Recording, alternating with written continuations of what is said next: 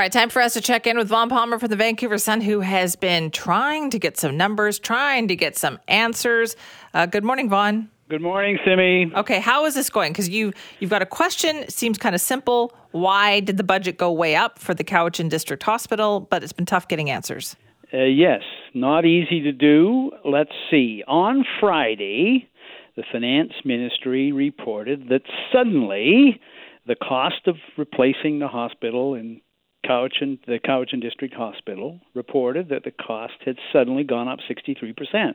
I say suddenly because for 2 years, the New Democrats had been telling us that they'd approved the business plan and it was going to cost precisely $887 million to build a brand new hospital up there. 204 beds, state-of-the-art hospital. The old hospital was more than 50 years old, so, the project made sense. And up to September, that's what they said it was going to cost. And then suddenly, in the November update, so 3 months later, they say, wait a minute, no, it's actually going to cost $1.44 billion. So in 3 months, that's a big difference. The cost of building it escalates by more than $500 million, $559 million, and that's 63%. The explanation given to us on Friday, Simi, was meager. Labor shortages? You kind of went, it's got to be more than that. So yesterday I asked the Health Ministry for an explanation, and the Finance Ministry. I asked early in the day because it takes time, even though they must have known the answers because they reported it on Friday. Our colleague, Rob Shaw, asked the same question and finally got the answer yesterday after deadline for both of us. So it took them all day to tell us what they already knew. And Simi, oh man, the explanation for this? So let's see, labor costs. Okay, so there are labor shortages. They're real, but that's not going to be $559 million. Inflation, inflation is real too. Supply chain problems, global, okay. And we go along this long list, Simi, but the only thing they didn't blame it on was the tides, which was what they blamed some of the problems with the Fast Ferry project on. Anyway, and by the way, they increased the size of the project.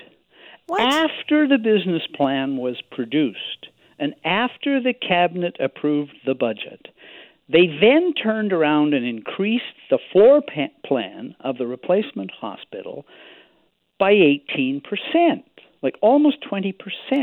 Don't you have to go back then to take it back? Because that's a new business plan and that's a new, Yeah, and rationalize it and explain it to the public. And the new hospital was already going to be 3 times the size of the old one. So, the billion-dollar amounts are huge, but, Simi, this one is approaching a cost of $1.5 billion. And for comparison's sake, that's putting it into the same ballpark as the second hospital that they're promising for Surrey, which, not to take anything away from Cowichan, but Surrey's a much bigger place, and that is a more ambitious project. So I didn't find the explanation very good. They got asked, Simi, this is the first hospital to be built in British Columbia under one of these union-favoring community benefit agreements that the New Democrats insist on, and they favor union labor. Ask the government, what was that a factor? Oh, no, that's not a factor. Well, as it happens, there is a leaked report from Partnerships BC, Simi, which is a government agency, which warned the New Democrats ahead of time. If you go to a community benefits agreement, that is going to add 20% to the cost of building the hospital because CBAs are expensive. And there's another problem. There are a lot of builders out there, Simi, who won't bid on CBA projects. If the New Democrats insist on a community benefits agreement, there are builders out there who see it as a kind of a backdoor way of unionizing their workforce. Right. So they just won't bid. And if you reduce the pool of bidders, the remaining ones that are willing to jump in on a project that's approaching $1.5 billion, they got you over a bit of a barrel because, with competition, you get better bids. So This one's still hanging out there as an embarrassment, I think, but there you go. It takes all day to get the answer, and I don't think the answer really tells you what happened. No, it doesn't, because I'm curious about this. There's so many new hospitals that are being built in this province. Terrace is getting one. I think they're replacing Royal Inland Hospital. You've got this one in Surrey. You've got half a dozen projects. Why is this one causing so many problems? Well, because this one's been a political football from the beginning. So way back in the 2017 election, John Horgan promised a new hospital in Cowichan. So in the 2017 election, the New Democrats held the seat, Cowichan Valley. Going into the election, they were worried about losing it to the Greens. And so Horgan goes in and promises a new hospital. Hey, vote NDP, you'll get a new hospital. And that didn't work. The riding still elected a Green, Sonia Furstenau. But the project was saved because, you recall, the Greens and the NDP entered into a power-sharing arrangement. So the hospital there naturally fit into the priorities of a Green-NDP partnership. And sure enough, in 2018, John Horgan goes to the site of the hospital in Cowichan and announces, we're going to build a new hospital. And standing next to him when he does it is Sonia Furstenau. So this is a Green-NDP project. It doesn't end there.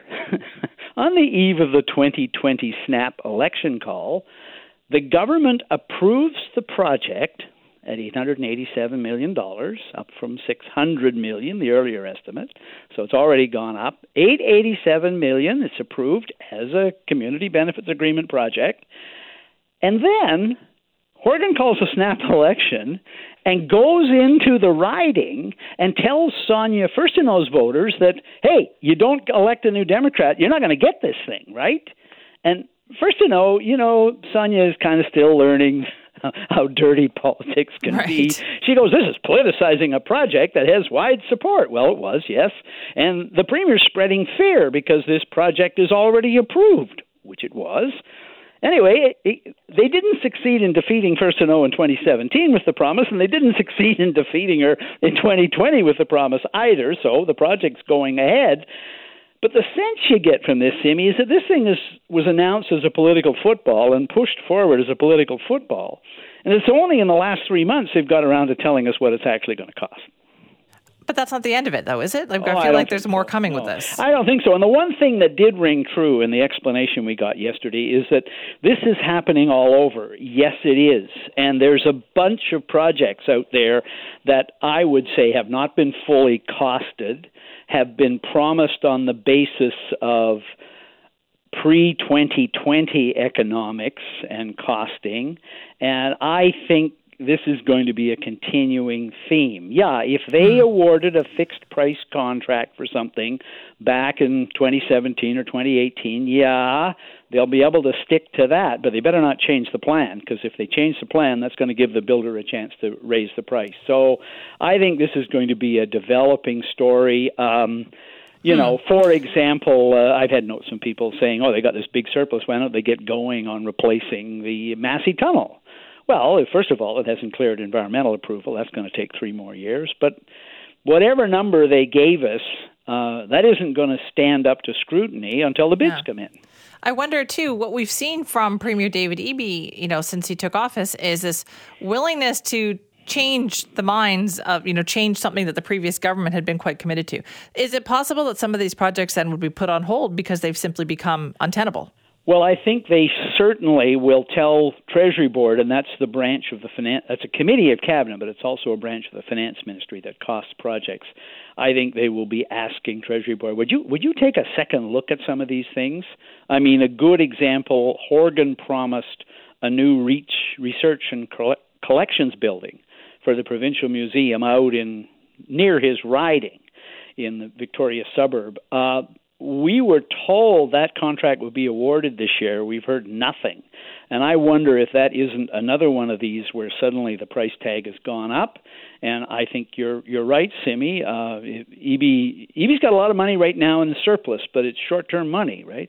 I think some of these projects, absolutely, Treasury Board and the Ministry of Finance should be taking a second look at them if they're not already doing that, because the Cowichan District Hospital so far is the most dramatic example we have, but some of the things that are driving up the price of that project are probably driving up the price of other projects as well. Right. And we've seen his willingness to halt some things. And I wonder if, if that's not going to happen at some point. Yeah, no, in that sense, it is a change of government, right? You've got a premier who is not captured by the bureaucracy, and we saw it on a small scale in terms of cost, what he did on the autism thing. Exactly. The Oregon government had said, no, we're cutting off individual plans, we're phasing them out, we're going to give one-size-fits-all everybody, and Eby comes in and goes, no, we're not.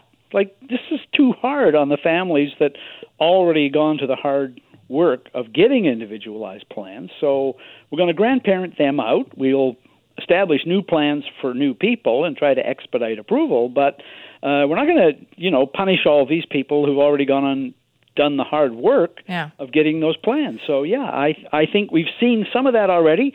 In that sense, he is a new premier, and new premiers, if they're wise, suddenly go, my predecessor was a great man, but I'm not sure he got everything right.